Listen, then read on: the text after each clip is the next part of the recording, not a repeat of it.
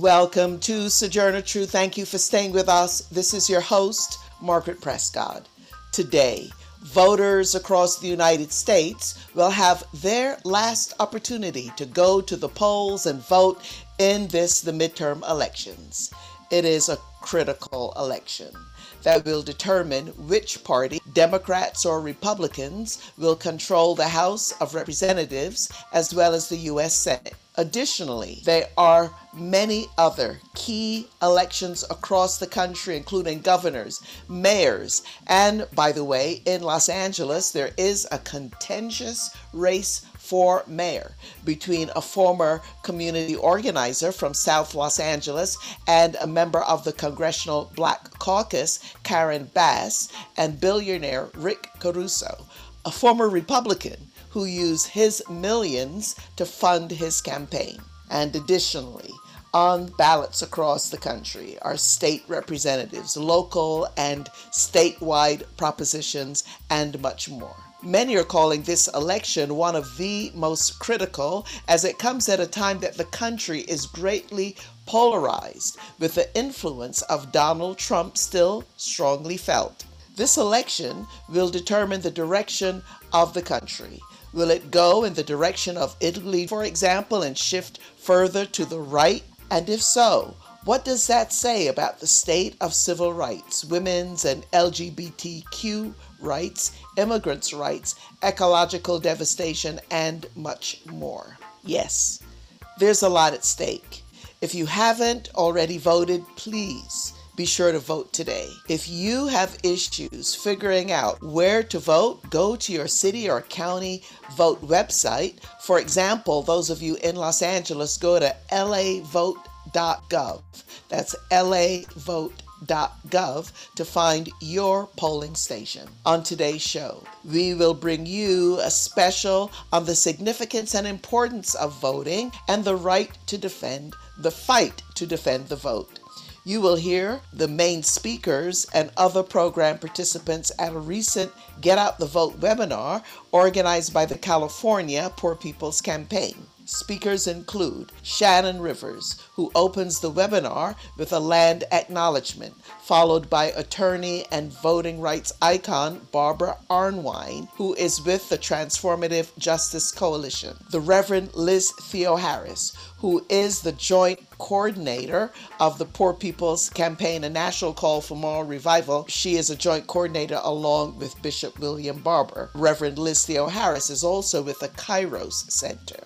You will also hear Alan Minsky with Progressives for Democracy and longtime community organizer and co-founder of Tia Chucha's Community Center in the San Fernando Valley, Rodriguez. We live in a global world. We're all interrelated. So on Sojourner Truth, we work to bring directly to you news and views on local, national, and international policies and stories that affect us all. And we draw out how those of us most impacted, women, communities of color, and other communities are responding. We also discuss the interrelationship between art and politics. Now for our news headlines. For Pacifica Radio, I'm Eileen Alfandary. Control of Congress and Democrats say the future of democracy hang in the balance on the final day of voting in midterm elections. All 435 seats in the House and 1/3 of the Senate seats are being contested. Election deniers are on the ballot at the local, state, and federal levels. President Biden campaigned in Maryland last night. Christopher Martinez reports. President Joe Biden spoke Monday evening at a Democratic National Committee event in Bowie, Maryland. He was endorsing the Democratic candidate for governor, Wes Moore, who could become the third African-American elected governor in the nation's history, and, after Inauguration Day, likely the only current one. Biden says Moore's Republican opponent, Dan Cox, is an election denier and supported the January 6th attack on the nation's capital. For Wes Moore, patriotism meant leaving his family and putting on a country's uniform and leading his fellow soldiers in combat. His opponent, patriotism means putting on a baseball cap, inviting people to attack the Capitol. You can't be pro-American and pro-insurrection. It's real simple. Biden also praised local Democrats who are running for Congress. Right now, the Senate is evenly split between Democrats and Republicans, while in the House of Representatives, a change of as few as 5 seats could flip control to the Republicans.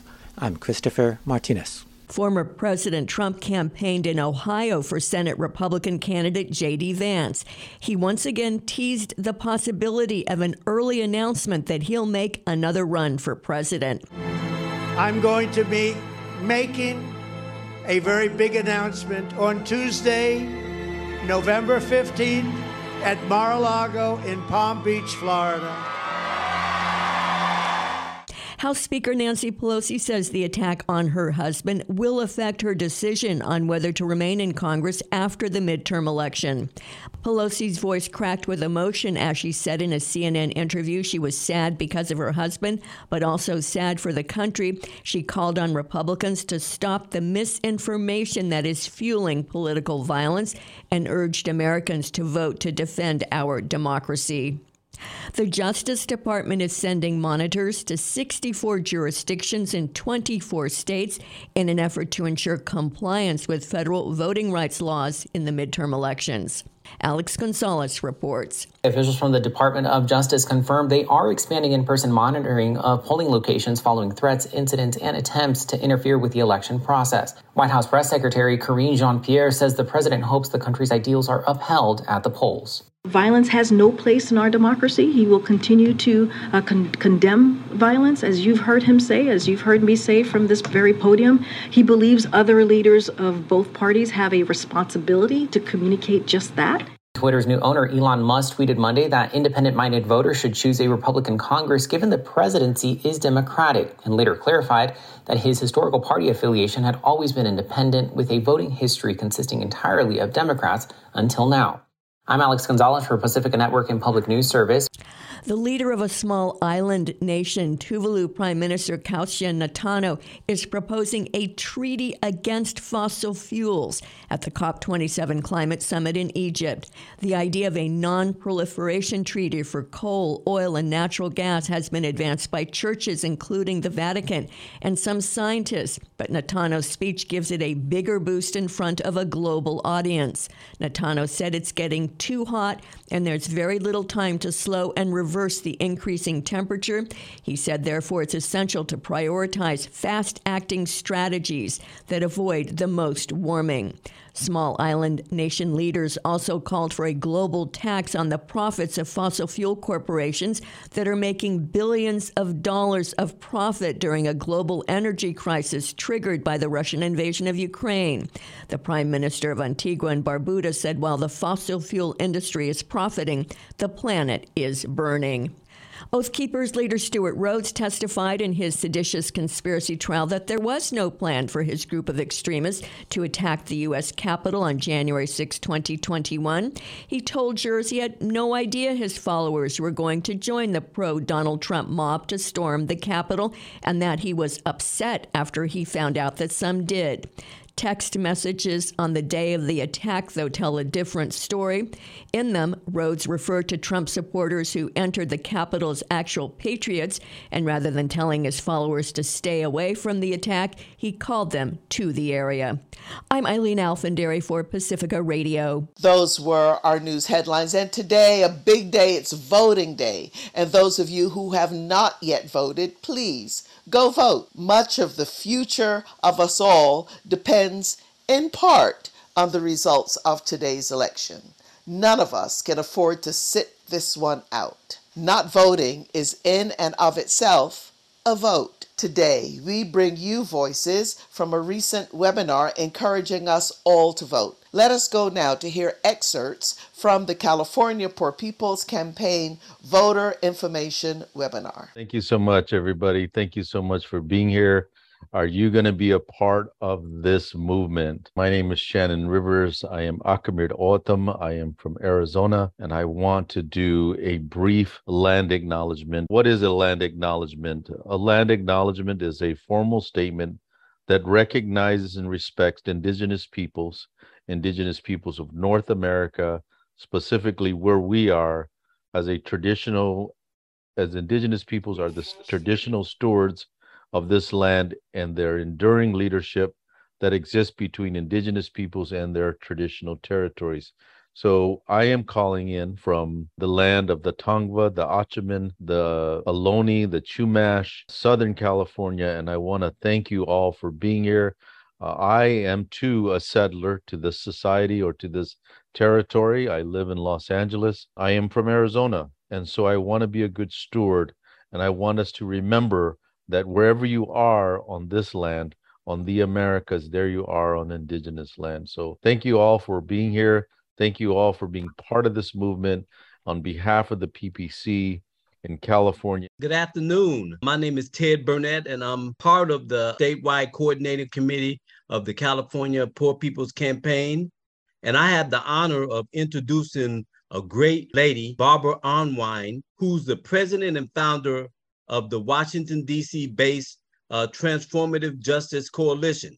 She is also the former president and CEO of a Lawyers Committee for Civil Rights. She is currently on the 14-state, 26-city Get Out the Vote and education about the Civil Rights Voting Rights Acts. And her bus tour is to educate people about voting rights and voter suppression, past, present, and future. And she is also fighting for the education for us to know about the 15th Amendment and the Voting Rights Act of 1870 that allowed 500,000 free Black men to vote, which enabled them to elect the first Black U.S. Senator from Mississippi in 1870, Hiram Rose Revelle, even though racism didn't allow him to be seated till later. So I welcome Barbara Arnwine with her testimony. First of all, thank you for the honor of speaking with you today about one of the most important things in our country at this moment, and that is the upcoming midterm elections and the need for every eligible voter to vote. People forget that the right to vote is one that women, people of color, youth have fought for so hard over the many centuries of this country. And it has not been a right that has been given freely. In fact, to this day, there's still a lot of dispute about a right versus a privilege. But the bottom line is that those of us who are age eligible and entitled to vote should exercise that right. You know, democracy fundamentally is about a competition of ideas. No one's going to ever see everything the same, but it is critical that we use our vote as our voice to be heard loudly in our democracy. What does that mean? For women right now, it's all about what we call Rovember. And that is after the Dobbs decision that hurt women and our right to choose. We want to be heard. People always tell me, Barbara, it's a question about choice. No. For Black women, it's a question about life. People don't know. But after the Dobbs amendment was actually passed by the Mississippi legislature, within that first year of its operation and its prohibition on abortion, the mortality rate, the maternal mortality rate for Black women went up 30%. Black women died who did not need to die because of the lack of being able to exercise the proper choice over their body. People think that, well, you know, I voted for somebody and they didn't do what I wanted them to do. But that's because we forget that democracy is not about just the vote. It's about holding people accountable. And our votes should be holding people accountable. If they don't do what they said they were going to do, if they don't represent our viewpoints, then we ought to be able to make that heard. People say, oh, well, Barbara, you know, I'm a Californian, you know, California, we are the last, we vote late, nobody waits for our results, calling elections and all of these issues. And why does it even matter for me? Let me be very clear. I'm a native-born Californian, born in the Southern California, born in good old Long Beach, California, raised all over Southern California, a little bit of Northern California. And I'm going to tell you, California counts. If we had not had California as the 3 million and more votes, all the votes that helped to create the differential between elections, we would still be dealing with the big lie. People would be saying, oh, the election was stolen, all of this. But the popular vote was made so large because California voted. And Californians, you got to understand, the big lie is dangerous. It's not just a anti-Trump thing or an anti-MAGA thing. It is about people understanding the criticality and the importance of the popular vote. And when you vote, and you vote as progressively as your state has voted, you change the landscape. People look at California and say, oh my goodness, look what they are doing on environmental justice. You're affecting the entire nation right now on the question of environmental justice. People look around, they say, what about police accountability? California's been out there dealing with these issues in such a positive and aggressive way. Everything's not perfect. Government never is. But it's better to have a government that reflects the people than not. Our fight in democracy right now is for a truly representative democracy. People don't think about this, but look around you. Look from state to state to state. What are you going to see that's really interesting? One is that the number of people under the age of 40 who are in state legislatures is almost de minimis. And yet the largest voting cohort in this country right now, and certainly by 2024, are young people under 40 who are eligible voters. When you think about why is it that our policies on gun control nationwide don't match the sentiments of American polling data, when you think about why are there these deltas between people's beliefs about free college tuition and what government offers, it's because we're lacking a representative government. Can you imagine if, in fact, 50% of state legislatures were people between 18 and 40? Would you see what you're seeing now? Because right now, most legislators throughout the states in this United States, including Congress, are over 60 and they are white and male. So we got to think about that.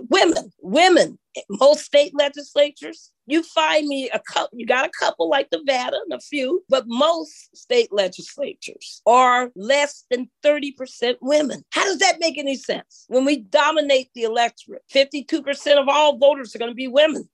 So how is it, again, that we're underrepresented? So part of the fight is to get there, not to mention people of color. And the fact that we have whole states right now that have no people of color in the state legislatures that were elected into what I call statewide offices. So Secretary of State, AG, Attorney General, Governor. You have states like Mississippi that's never had not one elected. Not to mention the fact that not one Black woman has ever been a governor of a state, even though in states like good old California, named for Queen Khalifa, the Black African queen, that you still have that absence. I mean, I think it's time for us to be thinking about truly representative government, not just that diversity of identification, but that diversity of viewpoints, the ability for people who are truly committed to certain principles in our society to have their voices heard. So when you hear all this stuff about, well, my vote don't count, are you serious? I mean, we have elections right now. The average congressional election for many years has been decided by 2,000 votes. Really? And you're going to say your vote doesn't count when we got a Congress that is not representative of our visions, who think that January 6th, a lot of them was an appropriate, quote, public protest? Are you kidding me? When we have these kinds of discrepancies in life. And I always tell people, from the minute you get up in the morning to the minute you go to sleep at night, government affects your life. The minute you get up in the morning and you turn on your lights, government regulates your utilities. When you turn on your water to bathe your face, government determines your utilities. When you get up and you put on your clothing, the quality of your clothing, the protection of the clothing, what you eat for breakfast, all that's governmentally regulated to make sure the food is safe. The clothing will not be flammable and dangerous for you to wear. When you walk out the door and you get into your car and you drive into the street, you're entering into government regulation because those streets are regulated. Is your trash going to get picked up? Are the roads that you drive going to be safe? Are your children, when they go to school, going to be taught well and protected in school? All that's government, folks. You go to work, how you get paid, the amount you get paid, if you get paid for overtime or not, what's all that? That's law in government. When you walk home at night, when you get home and you rest and you go to bed and you watch TV, government regulates television. When you play on the internet and you're in you're chatting and you're doing all of that, there are regulations as to your freedom of speech. All of these issues, when you go to court, when you go to church on weekends or you go to your synagogue, the First Amendment right is a governmentally imposed right? So I just want people to understand that everything you do, no matter how much you say I'm an island unto myself, it's just not true. That you exist within an ecosystem of governmental regulation. And you want good people who won't think that the reason why they're in office is to beat up on Black Lives Matter, who won't think that the reason why they're in office is to clamp down on critical race theory, which turns out to be, in their estimation, any teaching of African-American history, any teaching of women's history, any teaching of Latino history, any teaching of anything about LGBTQIA rights, who circumvent and want to limit the First Amendment every day, want to fight with us over these issues. So I want you to understand how critical your voice is.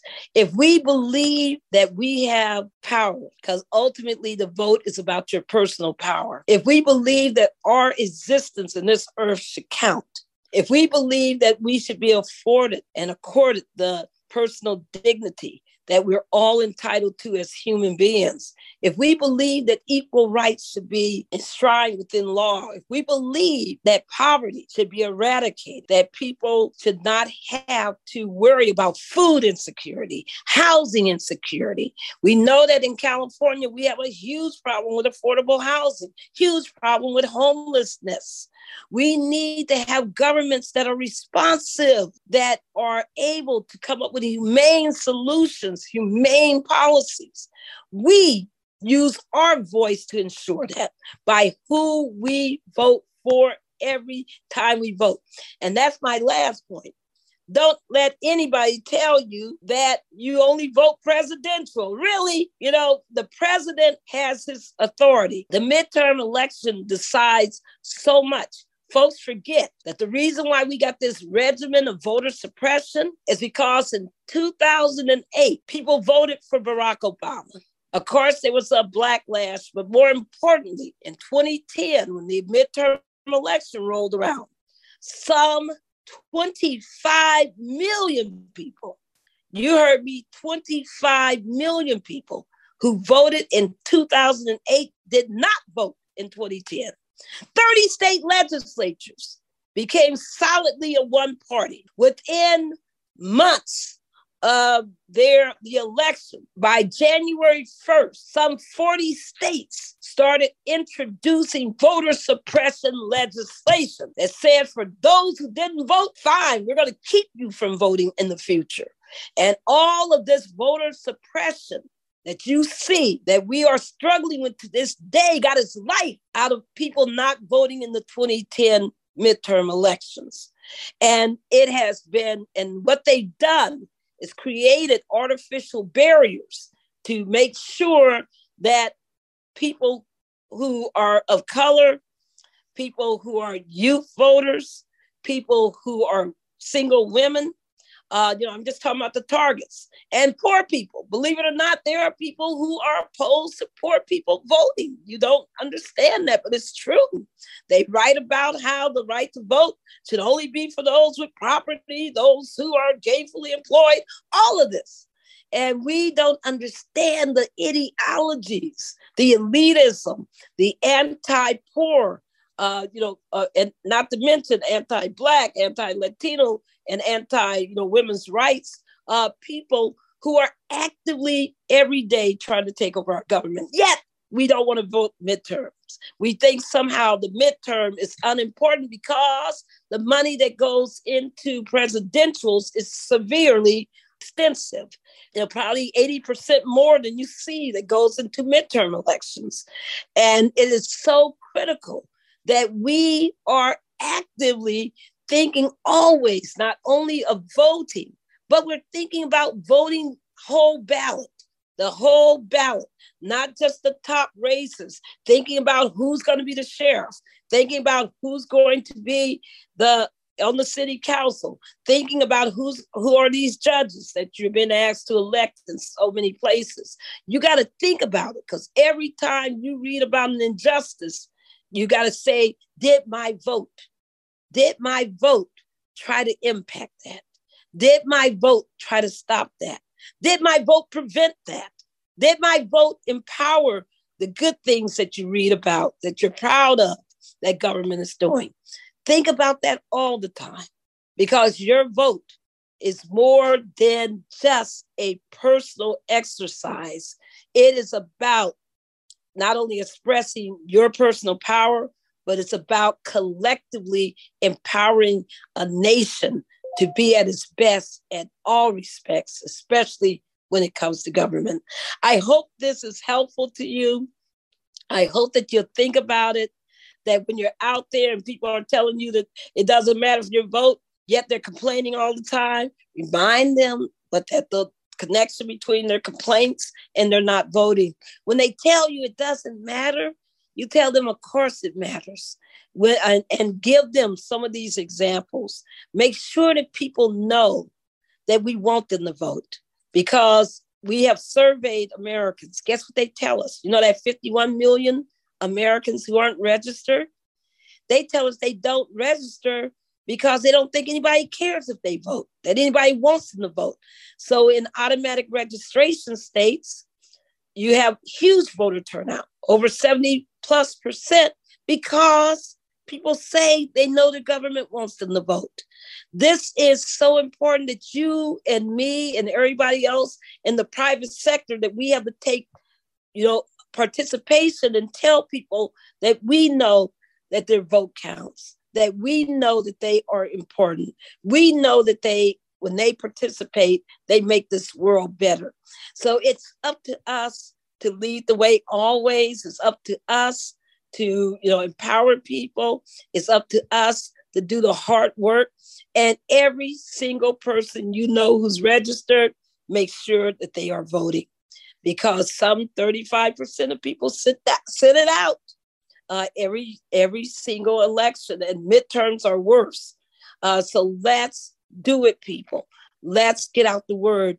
Let's vote midterm, November 8th. Thank you so much. This is Margaret Prescott. I convene Policy and Education Working Group, and Reverend Liz Theoharis is indeed in the house. It's inspiring to go right after Attorney Arnwine. There's so much information that she has to share. And indeed, I just want to affirm the power of people, engaging in voting this midterm and beyond. So I want to think a little bit about what it means for us to be trying to mobilize and organize and register and engage people for a movement that votes. And for those of you that have joined some of our National Coordinating Committee calls with the Poor People's Campaign, a National Call for Moral Revival, we close those out in many seasons, but definitely as we approach elections, with a powerful song. Don't you want to vote? Yes, I'm gonna vote. And then we talk about voting for justice and for healthcare and for living wages. This week and the week before, we closed out some of these pep rallies,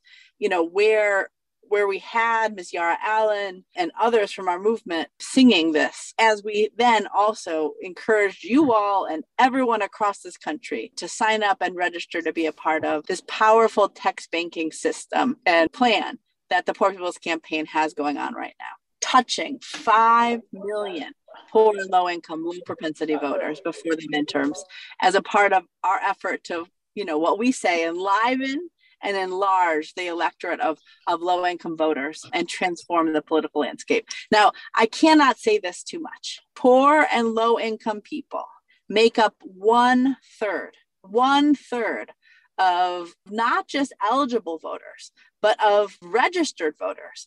And in many key places, upwards of 40-45%. And so this block of voters, poor and low-income people across geography, across states, across race, across gender, across sexuality, across religion, has the power to actually put people into office that are going to enact the kind of demands that we so desperately need. But instead of the kind of culture wars and sacrifice zones that are kind of littering our current political landscape, we in the Poor People's Campaign, a national call for moral revival, are insisting that the issues most important to the daily lives of the majority of people in this country, they're on the ballot this fall. So we're talking about living wages are on the ballot. Healthcare is on the ballot.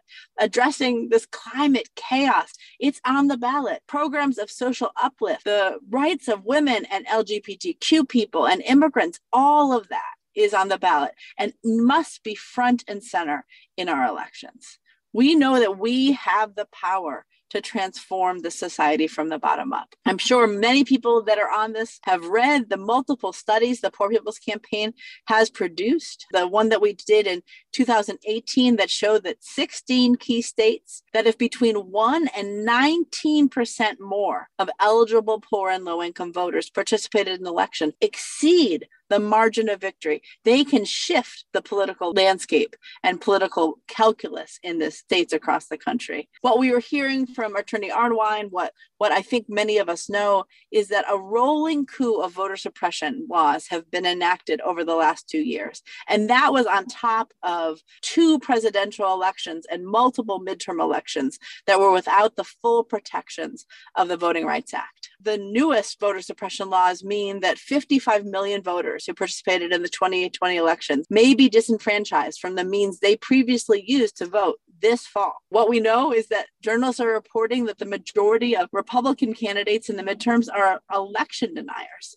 And what we all know and can hear from policy researchers are that people are suffering. And this is without a federal minimum wage increase for 13 years. This is without the expansion significantly of healthcare in the worst public health crisis in a century. This is as our pandemic social programs and emergency funds are expiring. And all of these policies and more are thrusting millions of people, including 4 million children, back below the poverty line. We can say nothing but in this moment, with all of these crises that are going on, it's clear that the midterm elections matter.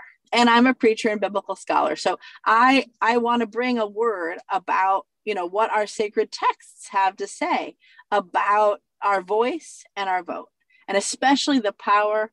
I want to talk about the power of poor and low income people today, but also across history. A central theme of the sacred texts across traditions, but including the Hebrew scriptures and the Christian Bible, is the agency of those that are most impacted by injustice, making decisions about the policies and politicians that will help determine our daily lives. Yet there is this false moral narrative of white Christian nationalism that's being used by some to frame these midterm elections. We have politicians like General Michael Flynn and his Reawaken American tour. We have Josh Hawley at the NatCon who said that without the Bible, there is no America. So we have seen Christian nationalism on full display this election cycle. But we know that these narratives are antithetical to the teachings of Jesus. So for many of the 140 million poor and low income people in the richest country in the history of the world, as well as the faith bodies that represent millions of people that are aligned with our movements for justice and freedom,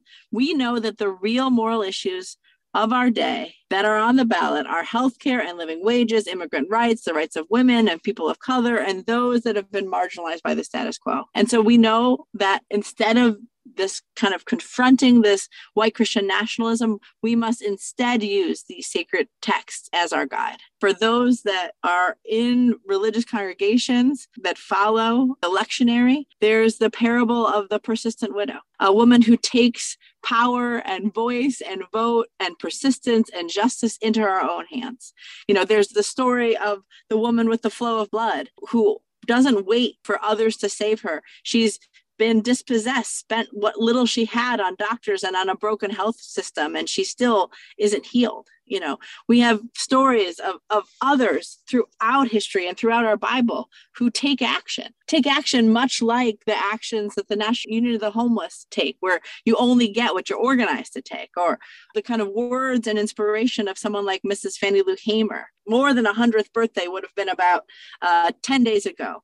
She says, you can pray until you faint, but unless you get up and try to do something, God is not going to put it in your lap. Fannie Lou Hamer, the National Union of the Homeless, the persistent widow, the woman with the flow of blood, so many today and throughout history get up and they do something. They follow the traditions that are set out in our Constitution and in other kind of policy and moral documents that talk about right living, talk about justice, talk about freedom. And what we do is we embody that kind of moral, political, and epistemological agency and say, we are not going to wait. We are not going to be silent. We're not going to be unseen or unheard anymore. We're going to put ourselves out there and we're going to, vote like our lives depend on it, because indeed they do. In the Poor People's Campaign, a national call for moral revival. And it is powerful to get to do it with folks from all across the country, including from the great state of California, where people are organizing and mobilizing and making our voices heard.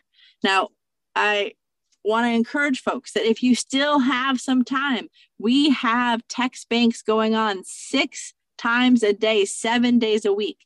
And we have had more than 500 people join those text banks. And we would like to have 500 more so that we can touch maybe even more than the 5 million poor and low income voters that we have set out to touch. I have another message, which is very connected to what Attorney Arnwine was telling us. What we know is that it is of the 85 million poor and low income people who are registered to vote. In 2020, only about 50 million people voted. Now, in any state, if we look at the margin of victory, if poor and low income people were to vote together, we exceed that. We absolutely have the power. And so the question is, are we going to use that power? Are we going to vote with that power? And are we going to transform the society so that we can lift from the bottom and everybody can rise? And as we always say, forward together, not one step back. Hi, this is Gloria Steinem. This is Joni Mitchell. This is Brother Cornel West, and you are listening to Sojourner Truth with host, my dear sister, Margaret Prescott. Poor and silent found the chair, had no money, let it go for bail. Check us out on Facebook. We are also on SoundCloud. You can look for us there. Look for Sojourner Truth with Margaret Prescott. And today we'd like to give a shout out to voters all across the United States. And internationally, we'd like to give a shout out to our listeners south of the border. On Twitter and Instagram, our handle is @SoTrueRadio. So today is voting day. We are now going to continue our Voting Day special featuring speakers from the recent webinar organized by the California Poor People's Campaign as part of their effort to get out the vote. It's now my pleasure to introduce lifelong activist and progressive journalist Alan Minsky. His activism began in college with union solidarity and opposition to U.S. involvement in Central America.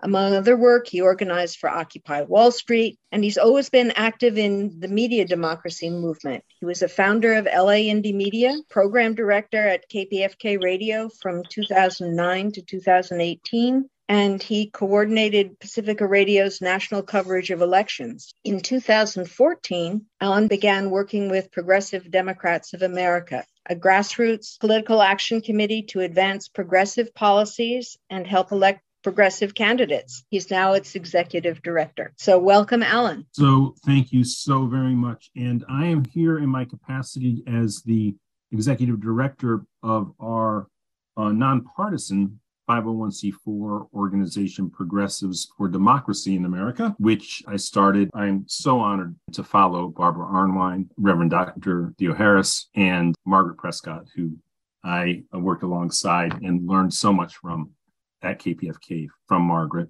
for about 2 decades. And Margaret is a true inspiration. I have been writing an article about this election cycle. It'll probably be published on Common Dreams around midweek. The working title of it is No Person of Conscience Should Sit Out This Election. Democracy and the very principle of a society of equals are on the midterm ballot. And we are in a crisis of democracy, as Barbara Arnwine outlined.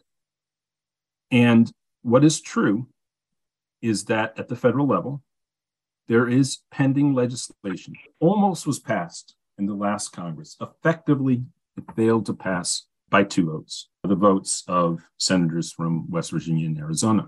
And so in this election, there is a very real opportunity to pass legislation that the vice president has confirmed she will oversee a filibuster carve-out that will allow the passage of this legislation with a majority vote in the Senate. On the one hand, it would be a codification of Roe versus Wade and a version of what was originally called the For the People Act or the Freedom to Vote Act. These are extremely historical pieces of legislation for very many reasons. But democracy wasn't reflective of my politics at the time, but democracy was central to that. And I don't think that was an insincere inclusion. Constrained and contained democracy, one they probably trusted could be dominated by elites through power and money, but nonetheless, democracy. Even that democracy that we have today is under threat. And with that, the promise that has always been a part of America for all of the crimes of American history, that this is meant to be a democratic society, a society of equals, a society that doesn't have an established, codified aristocratic class. It doesn't have a monarchy. And that in the form that we understood America was developing towards, certainly through the civil rights movement of the 1960s, was a society in which everyone would be equal. Nobody was anybody's betters. That is under threat in the United States of America, as it is under threat in a set of authoritarian regimes across the world that have this sort of form of anti-democratic coups in the world, where it's almost entirely replicated with the election of a recent president here, whereby someone is actually elected through the democratic system, but then once they're in power, they set out to basically pervert the democratic process to assure their continued rule. America probably defying all of our expectations that this kind of lurch towards authoritarian, right-wing, anti-democratic reality could occur so quickly. We came frighteningly close to this in recent years and are still at a very high risk of this taking place. In fact, as Barbara also said, the right-wing anti-democratic counteroffensive has been ongoing across the country in states at an incredible pace over the last 2 years. And what the John Lewis Voting Rights Act will do will be an assertion of America as a democratic society. The codification of Roe v. Wade will be an assertion that we are truly a society of equals, that nobody can tell anybody that they have control over their body. This is on the ballot at the federal level this year. And it's a very, very important election. And I fear in the article that I was composing, that there is not adequate awareness among the general population that these stakes are so high, and that the message of this urgency is not getting out to them. So I want to say there can be nothing more important than getting the very people that the Poor People's Campaign is focused upon getting to vote in this election. I'm going to share 2 links in the chat. They are the first things that come up on a Google search when you ask, how do poor people vote versus rich people in the United States of America? And one is from a think tank at Tufts University called EconoFact that seems like a neutral and trustworthy source. And I'm going to put that in right now. And on that link, you will see a chart that is a straight line. The higher voter participation, the higher the income level. The lower at the lowest. It's the 2016 election, okay? And then I'm going to put in an article from another study of the 2016 election of the further erosion of democracy society. And the way to that is to do exactly what the Poor People's Campaign is doing in California and around the country. I can think of nothing that merits support as much as this project.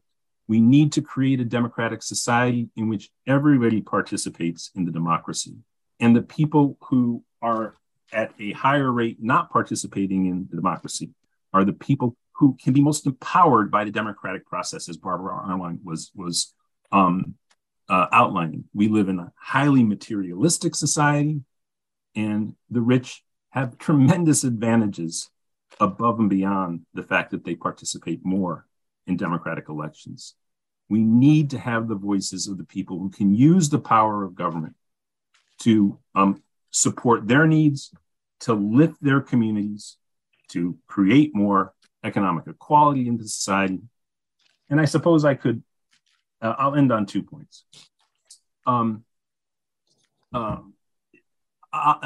The level of wealth inequality we have in the United States is not conducive to a healthy democracy. And probably the clearest route to correcting that is to have the poor Americans who are the poorer Americans, the working class Americans and low income Americans who are not voting, to vote and to have their voices be heard through our representative democracy, because that will salvage our democracy if their interests are lifted up in the political process. And then lastly, I want to actually recommend a book that I pulled out today in preparation of what I was going to say at this event.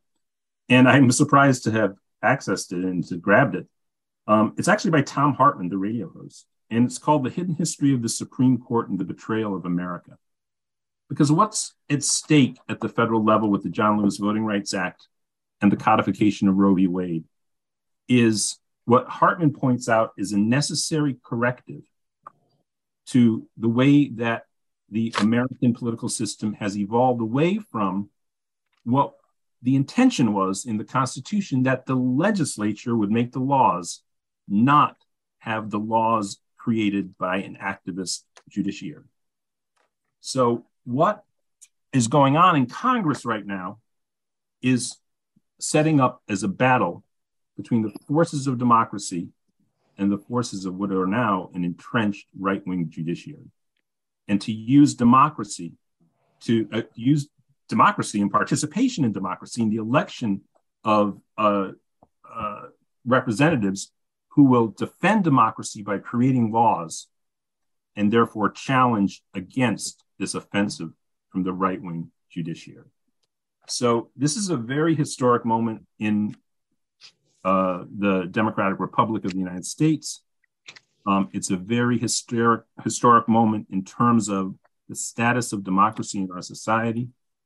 And the best way I can think to rectify the situation, if we really look at the root of it, is to make sure that we have equal participation across all income levels in our society, which means aggressively going out and getting out the vote from poor communities in the United States registering them to vote when the game is registering the vote.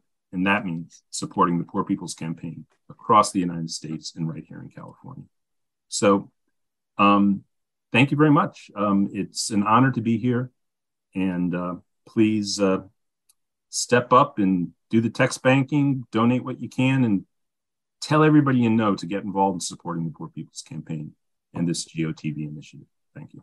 I have the honor of introducing our next speaker, Trini Rodriguez. Some of you probably already know Trini. She's been an activist her whole life, also an educator and a writer. She has a podcast. She's a co-founder of Tia Chuchas, which is a community gathering place and a cultural center in the Northeast San Fernando Valley here in Los Angeles County. It's really a gift to our community here. She serves on the California Poor People's Campaign Coordinating Committee, and I think all of us who work with her truly, truly value her commitment, her perseverance, rounded thinking. It's really good to see that we have so many people joining us today. And I know that all of us here will continue to rally others to continue to follow the efforts of the Poor People's Campaign, because it is so important. And I was asked to take a moment to have us consider the importance of the Latino vote and what it means for us, not just today, but just historically and going forward. It is interesting that I was asked to do this before the fiasco that really had us quite shaken by the type of rhetoric, just backroom dealing that was going on, supposedly by people that we had expected to be representative of the Latino community and our interests. And we heard on a recorded tape how wrong we were. So it's just one of those reminders that, with all the efforts that were made to get Latino representation, and I know that in the San Fernando Valley, we were quite important to representation, increasing the Latino representation in California. And then we come to see this. It's discouraging. And at the same time, what it is, it's eye-opening. And whenever you get your eyes open, it's important for us to take a full look at what it means for us, because it's a challenge. The challenge is that we cannot go based on illusions about who we elect. And we also have to hold them accountable. And we also need to do our part to change things when they aren't changing in the way that we would expect them to and that we need them to. So first of all, I just wanted to start by pointing out, what do we mean by the importance of the Latino vote? Across the United States, that an estimated 34.5 million Latinos are eligible to vote this year, making Latinos the fastest growing racial and ethnic group in the United States electorate. The number of Latino eligible voters increased by 4.7 million since 2018. And that's pretty high. In the Poor People's Campaign, we often talk about the 140 that are low income and poor. And of course, that includes a large percentage of Latinos. And it was also mentioned, I believe, by someone today that we really have to take a look at the number of young people under 40, but that also make up the electorate. For instance, in California, about a quarter of all Latino eligible voters are young. That's how many reside in the United States. There's younger voters that are to be eligible overall. The median age is 39 for Latino voters, for eligible voters. Those are just the numbers. And as we know, numbers are potential. It's not actual. Those are eligible voters. How many of those voters will vote? How many of them will register? How many of them, when they do vote, will vote in the interests that are informed and educated about the kind of things that Alan Minsky and some of the other speakers have pointed out? That's really for us to continue to influence, so that we don't get lost in the kind of very superficial identity politics where we vote in Latinos, but we don't hold them to the kind of things that will in fact improve the conditions and the well-being of not just Latinos, but of all our brothers and sisters who are in the same conditions as we are. To me, it's really important to keep those things in mind. And that's why I really am so encouraged by how quickly the Poor People's Campaign is growing, but also how quickly we're learning to really activate and do the kind of things that are going to turn out the vote. I'm impressed on how many people have been joining the calls to to get out the vote and influence already, towards the 5 million that is our target. And I actually feel that we're going to surpass that. One of the things too that I think that we shouldn't forget, Latinos a lot of times are influenced by the type of experiences they've had in their home countries, or they hear about the situations in home countries. And it's quite discouraging to see how quickly elected officials can be corrupted. It kind of taints and makes people doubtful that their vote will count. But as the first speaker pointed out, everything that elected officials do and that governance does has an impact on us. We don't have the luxury of standing aside because we're discouraged, or because we're doubtful, or because we think things can't change. Because it's been proven over history that the only time that things do change is when we act together and we support each other for the kind of things that need to happen. One of those things that I found important, and I think we should highlight right now, is the efforts that were made for the farm workers to be able to vote by ballot. And that was vetoed by Governor Newsom the last time it was attempted, and didn't even get to the legislature as a result. But then later, there was a revved up mobilization to try to get support for that initiative.